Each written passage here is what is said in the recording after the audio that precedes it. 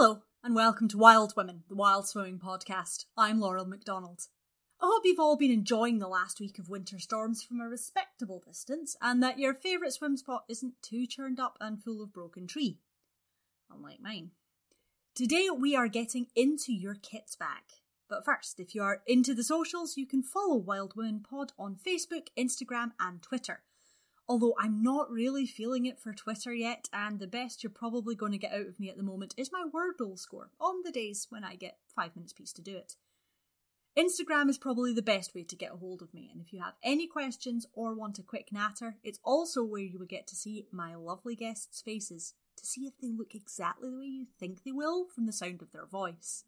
If you love Wild Women enough to throw a penny in this busker's bobble hat, then you can buy me a coffee by typing ko-fi.com/wildwomen into your search bar or following the link in the notes. All tips go towards the production costs of the podcasts and have the added benefit of giving me a wee appreciative glow. You can also manage this by following, sharing and reviewing the podcast. Just imagine my wee happy face every time a review pops up. I read them all, and sometimes I do get a little bit misty-eyed. Today I'm here to fill your ears with all the hints and tips you could possibly need about neoprene.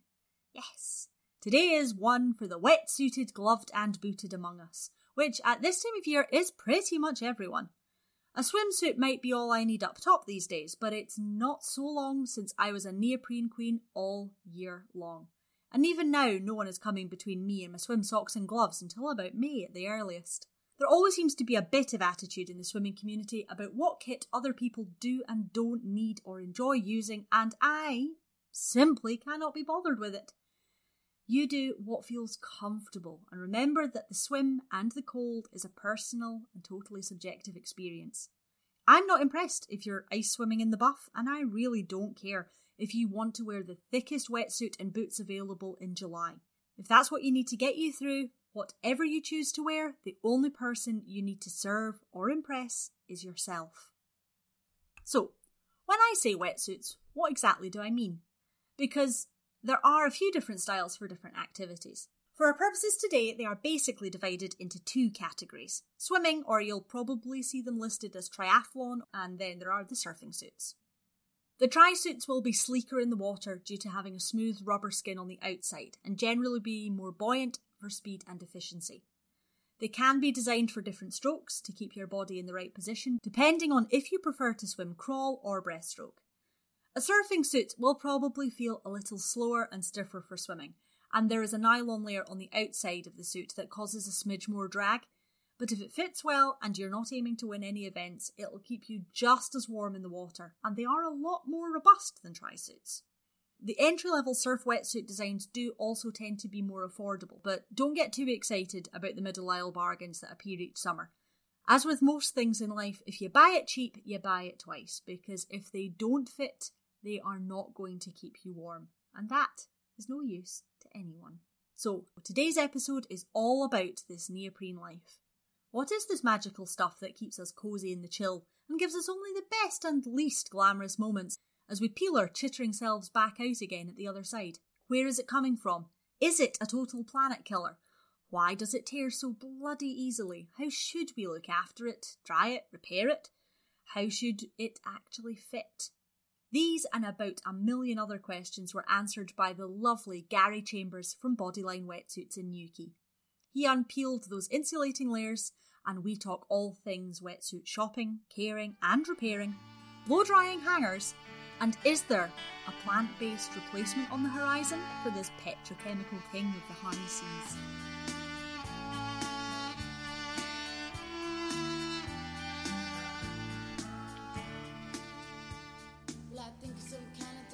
Are you a swimmer yourself? So I used to be a swimmer, sort of club level swimmer when I was very young. Quite a good swimmer, but when you had to sort of step up to the next level to do county sort of stuff, and it involved 5 o'clock wake ups and down the pool by 6. Yeah, that was the end of that one. So used to swim. I mean, we've always lived by the sea, so like swimming, surfing, always sort of been in sort of hobbies and interests. So you've done a triathlon as well? I did when I lived in London. I did the London one. Really enjoyed it. I used to work for Runner's World. Yeah, but married, a little bit lazy now. So, yeah, it's gone a little bit to the wayside, so, shall we say. You're based down in Cornwall, right? Yeah, in Newquay. Oh, lovely. Gives us a wee bit of background about Bodyline and what it is that you do. So my dad started the company in like the mid-80s. He was making wetsuits for somebody else, just basically kind of because they moved down to Cornwall, just wanted to live a better life, and he was really into surfing. So he did that for a few years, and then that was kind of in the heyday of surfing. So like Newquay and Cornwall was the place to go. But one area of the market that just wasn't being serviced was kind of repairs. So he started doing a few repairs on the side, and then that kind of snowballed. So like the end of the 90s, he just thought, I'm just going to do repairs full time. And then he started doing a bit of warranty work for Rip Curl wetsuits. And then like Billabong came on board, and then Quicksilver, and he slowly started working with all like the surfing brands doing their like warranty repairs, as well as, just general surfers. And, like the business just grew and grew, but he was just like really a one-man band. And then I came on board about 8 years ago, and we've kind of grown it a little bit more. We do like the repairs for a couple of tri brands. So yeah, it's just, we just service the sort of the repair side of things. We used to make wetsuits, but we don't anymore because it's, we stick to what we know sort of thing. First off, I asked Gary for a quick start guide to neoprene. What is it? What's great about it? And are there any downsides? From an environmental point of view, neoprene is pretty dirty. I mean, they used to, line landfill sites just because nothing will penetrate through it. So it's pretty nasty stuff. There are sort of more environmentally friendly materials coming into the market, the likes of like the Ulux Corporation. But essentially, it's a lot of petrochemicals that form a rubber. And then for surfing, you have like a nylon material on either side, which is what we call double lined. And then for swimming wetsuits, you just have that nylon on one side, and then you have the rubber, so the smooth skin on the other side. So it's essentially, like different sort of properties of rubber offer kind of flexibility, and durability and things like that. It's, you can have like the neoprene can have like air holes in it, which apparently gives more buoyancy, obviously makes it lighter and things like that. So kind of different kind of foams within that rubber offer different sort of benefits.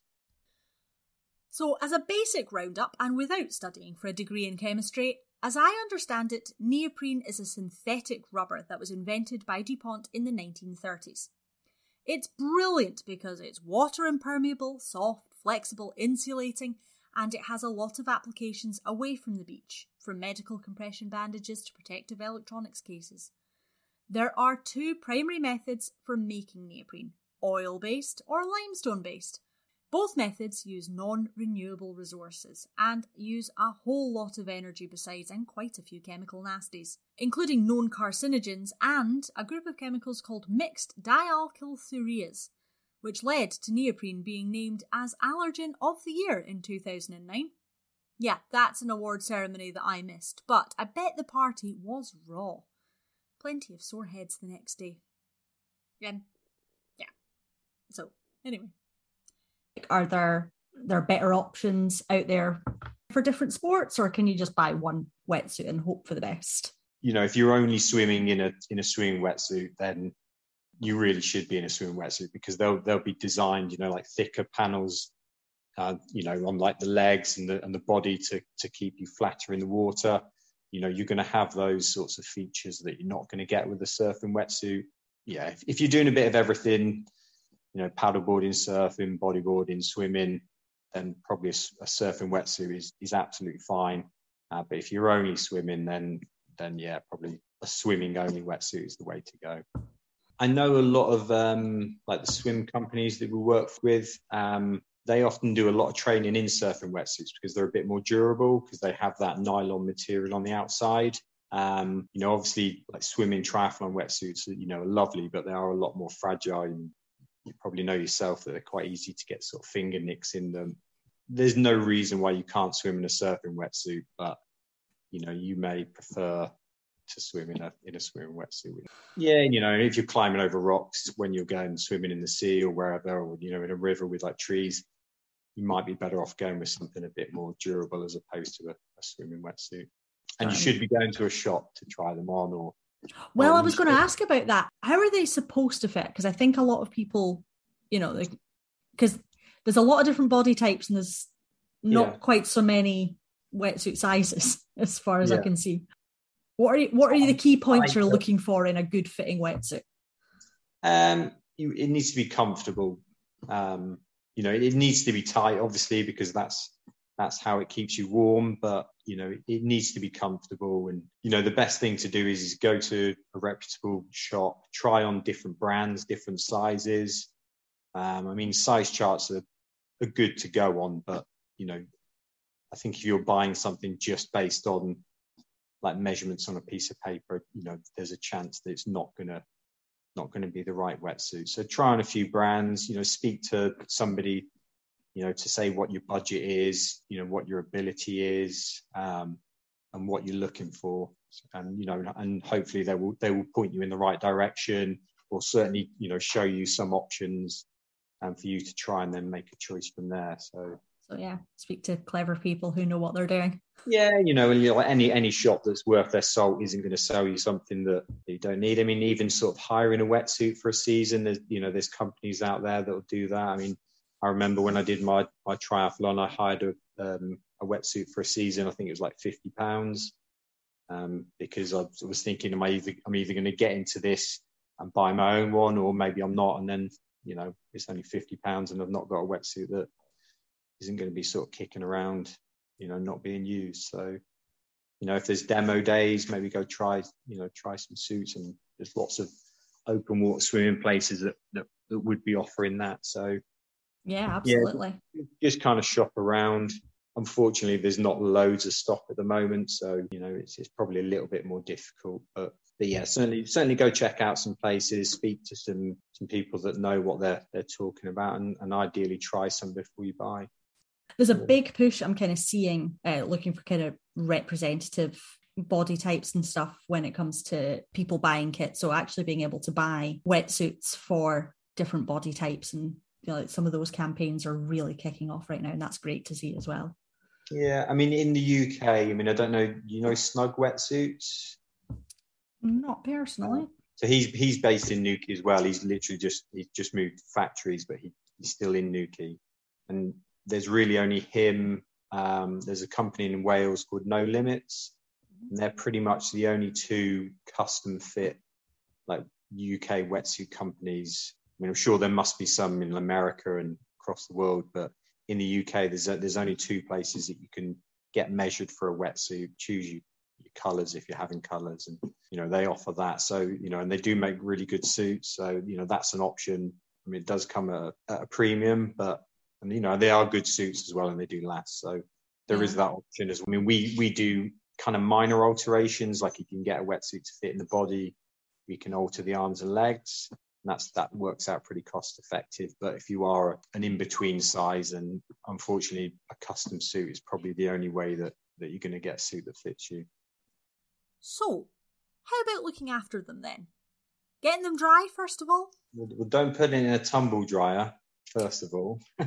So obviously, you know, after you've been swimming, you want to, you know, fresh water, you know, give it a good rinse, you know, let it soak for a few minutes, you know, make sure the zip has had a bit of a flush through with some running water. And then you really want to hang it by folding it over.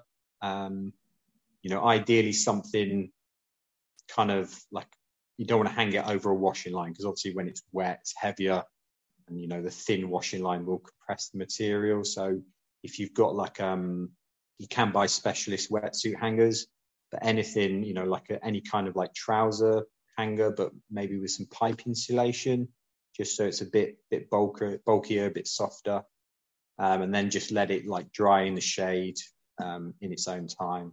And you can give it a squeeze out just to kind of help things along. You know, roll it in a towel is another way to sort of speed it along, but certainly don't hang it in the sun. Don't kind of get the hairdryer on it, or put it on a radiator. We see that from time to time. Yeah, I mean, there's a few companies.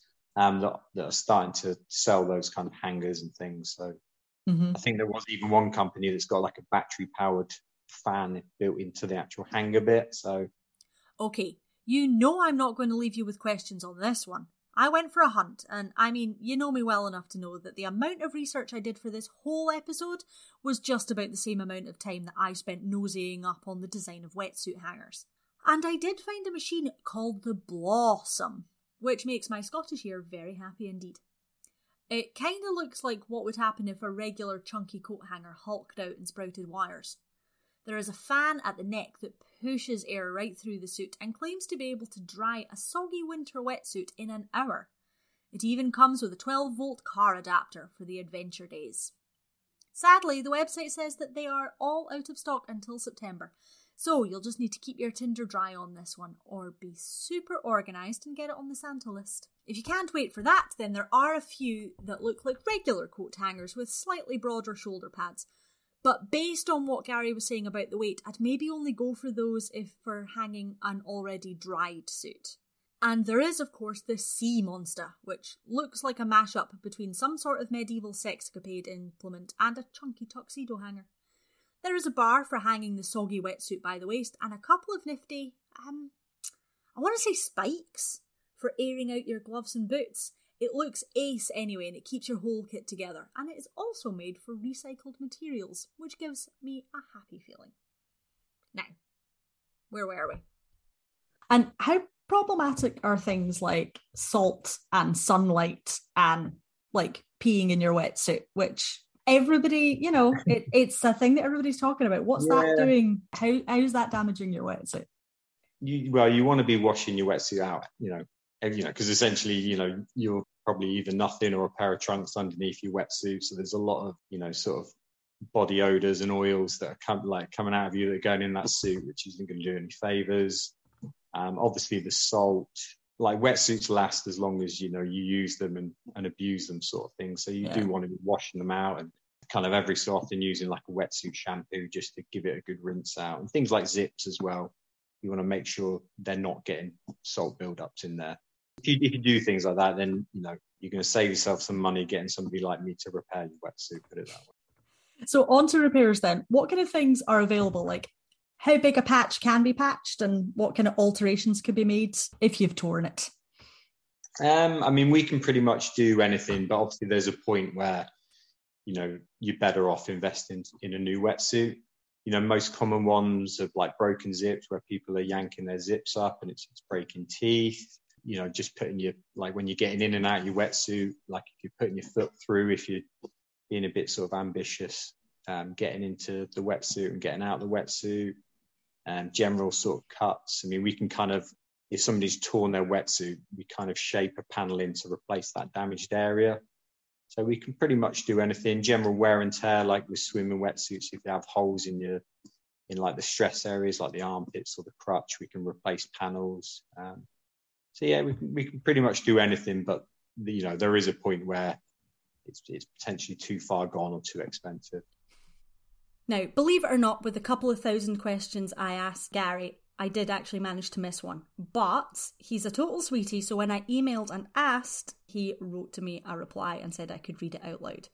My question was, are there any repairs that wetsuit owners could or should be able to manage at home? And his answer, typically well thought through, is yes and no. If your wetsuit is expensive and or the damage is pretty bad, then get it repaired professionally. Any repair you do yourself is unlikely to last for very long, so you'd be wasting your time and money, and it could also make a professional repair more expensive. For things like finger nicks and or when a wetsuit has seen better days, then a DIY is a great way to squeeze a little bit more life out of a wetsuit for not a lot of money. Gary's advice would be to firstly contact a repair centre and go through the issue with your wetsuit. Find out if a DIY repair would affect their repair and also whether there would be any benefit to you having a go yourself. They will probably be able to sell you a repair kit for the job. If you want to try repairing your wetsuit yourself or you're on holiday and need a quick fix, less is more when it comes to neoprene glue. Do not smear neoprene glue on damaged areas as it's likely to make things worse. There's a link to Gary's website in the show notes that has some advice for DIY repairs. having a squint on your Instagram, I've seen that you've done some like designed alterations for people with accessibility issues. What kind of things are you able to do? Good timing. I had a meeting this morning with Finisterre because they've just launched their wetsuit project. And that's basically about giving people more accessibility to the water and the benefits of blue health. So we're doing alterations with things like zips for people with mobility issues. In the past, we've done kind of alterations for people with like prosthetic legs. So kind of creating the seal so they can go surfing even though, that they've got artificial limbs and things. Things like colostomy bags. We've kind of, done access points so people that have those don't have to come out of the water, completely take their wetsuit off. So yeah, we're seeing more and more of those, which is great because, we enjoy hearing the stories of sort of people getting into the water and things like that. So yeah, it's something that we do and we enjoy doing it. Now, the Finisterre Wetsuit Project was a new name for me too, so of course I went snuffling about. The project warmed my wee heart right up, so here is the news. In brief, the project is funded to specially adapt wetsuits for people who face barriers to accessing blue spaces. Getting into a wetsuit is a challenge and a trial for the most able among us, so spare a thought for those who physically just can't encase themselves in rubber in order to fling themselves into the sea. We all know the benefits to our mental and physical health that dipping, playing and swimming outdoors gives us. Now, imagine if you fancied a bit of that, but you weren't able because the kit you need just doesn't exist. Well, a wetsuit that is adapted for specific needs is totally possible, but probably expensive enough to keep it out of reach for most. So here comes this project, just breaking down those barriers for anyone who wishes to enjoy the water. If this sounds like it might help you or someone you know, then the Finisterre Wetsuit Project is open for applications, and I have dropped a link to this in the show notes.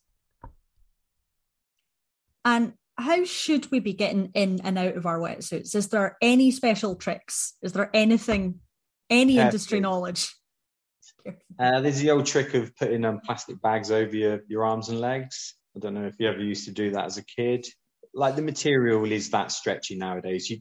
You kind of just need to go a little bit slower and just maybe like a pair of socks, you need to sort of just kind of like inch into it as opposed to just sort of try and force your fist through from your armpit sort of thing. So yeah, and just make sure everything's in the right place. So if there's a back zip, you want to make sure your knees and your crutch are in the right place before you kind of put the top half and, don't just sort of grab the zip pull and just sort of yank it up, get somebody else to do it and things like that. So other than the downsides of neoprene, other than it being just a filthy product, can it be recycled or is there any like reuses for spent wetsuits? What happens to them when they're past that point?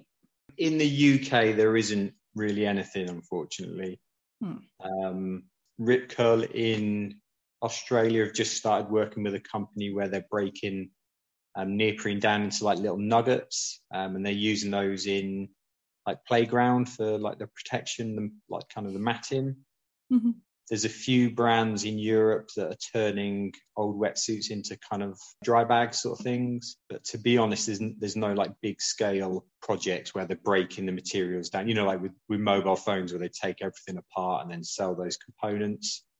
I mean, nobody's really doing that on a grand scale for wetsuits, unfortunately, in neoprene. It's very much, at the minute, it's very much, turning old wetsuits into like handbags and bracelets, which is good, but it's not. Yeah. It's a drop in the ocean sort of thing. There needs to be that kind of, it needs to be like insulation and things like that. And we have looked in the UK to see if anybody's doing it or willing to do it, but there just doesn't seem to be it at the moment. Still that gap there then. No, yeah, and hopefully that'll change, but yeah, at the moment there is. Oh, that's upsetting to hear. So I take it they're basically just landfill at the moment. Unfortunately, yeah, and as water sports like swimming, surfing, bodyboarding, paddleboarding become more popular, there's only going to be more and more wetsuits that are going that way. So I mean, it's great that companies like Patagonia, and the brands that we work with are extending the life of products, but there isn't really anything after that at the moment. Ugh. And also, existential despair. But with facts, there are an estimated 380 tonnes of wetsuit waste dumped in landfill in the UK every year. They are pretty much impossible to recycle because of the number of materials involved, and because neoprene is heat set, which means that you can't just melt it down and start again the way you can, for example, with simpler plastics, like a water bottle. Finisterre, them again, clearly fighting the good fight for us ocean-loving buddies. We're running a research project to try and find out how old wetsuits might be recycled, but I haven't found any more recent updates on the project from that since 2018. One of the early findings that we might do well to learn from is that they found that older wetsuits, though aesthetically not so pretty anymore, performance-wise they don't actually degrade that much. So just because it's a bit battered or faded doesn't mean that it's not still going to be able to keep you cosy if you treat it right. I reckon that's something we all need to start thinking about a little bit more. Like my old granny said, buy it well, look after it, and then use it to death. Have you worked with like the Ulex stuff, the kind of more natural rubber? Yeah, I think it's all like a tree-based rubber. I don't know the exact sort of terminology, but it comes, I think it's like the Hevia plant. So, it's better in that sense, but how much better, I don't know, because, things like transportation and things like that. Yeah. Have you worked with it as a product? Is it a kind of noticeable difference in feel or? Yeah, it's not as smooth, and it's a bit stiffer. At the moment, there is a tendency to have like super stretch wetsuits, which, you don't really, you only need to sort of stretch your arms so far. So in a side-by-side comparison, it's probably not as stretchy. Don't know how it compares like for like on a warmth basis, but I haven't heard any complaints. But, a lot more companies, I'm not sure in the swimming market if anybody's using like more natural rubbers.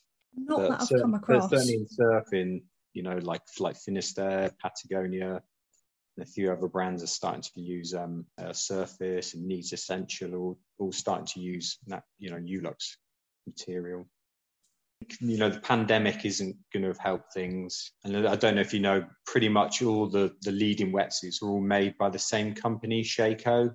Obviously, China and Far East have got their own problems at the moment, supply chain issues and things like that, and like energy and like labor. So like Shaco at the moment is way behind with their production. So yeah, that kind of product development side of it's going to have a lag then. Yeah, and if whereas they can just produce neoprene a lot quicker and easier, unless companies using Ulux etc. are paying a lot more money. I think they're probably going to just go after profit over the planet, sort of thing. Fantastic. Well, thank you so much, Gary. I really appreciate it. No worries. Nice to speak to you, Laura. You too. Bye-bye. Take care. Cheers. Cheers. I have just realised I forgot to ask. My first question is always for people just to say their name nice and clearly for the tape so that I don't lose it or mispronounce it. Yeah. And I've just realised I haven't asked you to do that. So could you say your name nice and clearly for me? Yeah, it's Gary Chambers from Bodyline Wetsuits. Thank you. And that is going to be edited out and plonked right at the beginning of the chat. This is the great thing about editing. Nobody knows when I've... And that's where we're going to leave it. Thanks again so much to Gary from Bodyline Wetsuits. If you've got a torn wetsuit sitting out of commission in your wardrobe, then give him a call and see what can be done about it. Neoprene is too big an investment for planet and pocket for it to be sitting around idle. You can see more from Bodyline Wetsuits on Instagram at bodyline_wetsuits, and the links to their socials and website are in the notes. You can follow Wild Women Pod on Facebook, Instagram and Twitter to see what I'm up to. Send me a message, and if you use the hashtag WildWomen, I do share Instagram posts on my stories every Tuesday. You can buy me a coffee and contribute to the goal of covering the production costs of Wild Women at ko-fi/wildwomen. A wee donation really does make a massive difference, helping me to keep this pod show on the go. Please remember to check out the Surfers Against Sewage Million Mile Cleanup too. I will be out at Lunderston Bay this Saturday, the 26th of February at 10 a.m. with my litter picker and a bunch of other wild women to try and make our own little corner of coastline just that little bit tidier than we found it. Thank you, as always, to Mary St Mary of the Housecoat Project for allowing me to use the theme music. You can find links to their work and everything else we have talked about today in the show notes. Until next time, get that kettle on. It's time for a cuppa.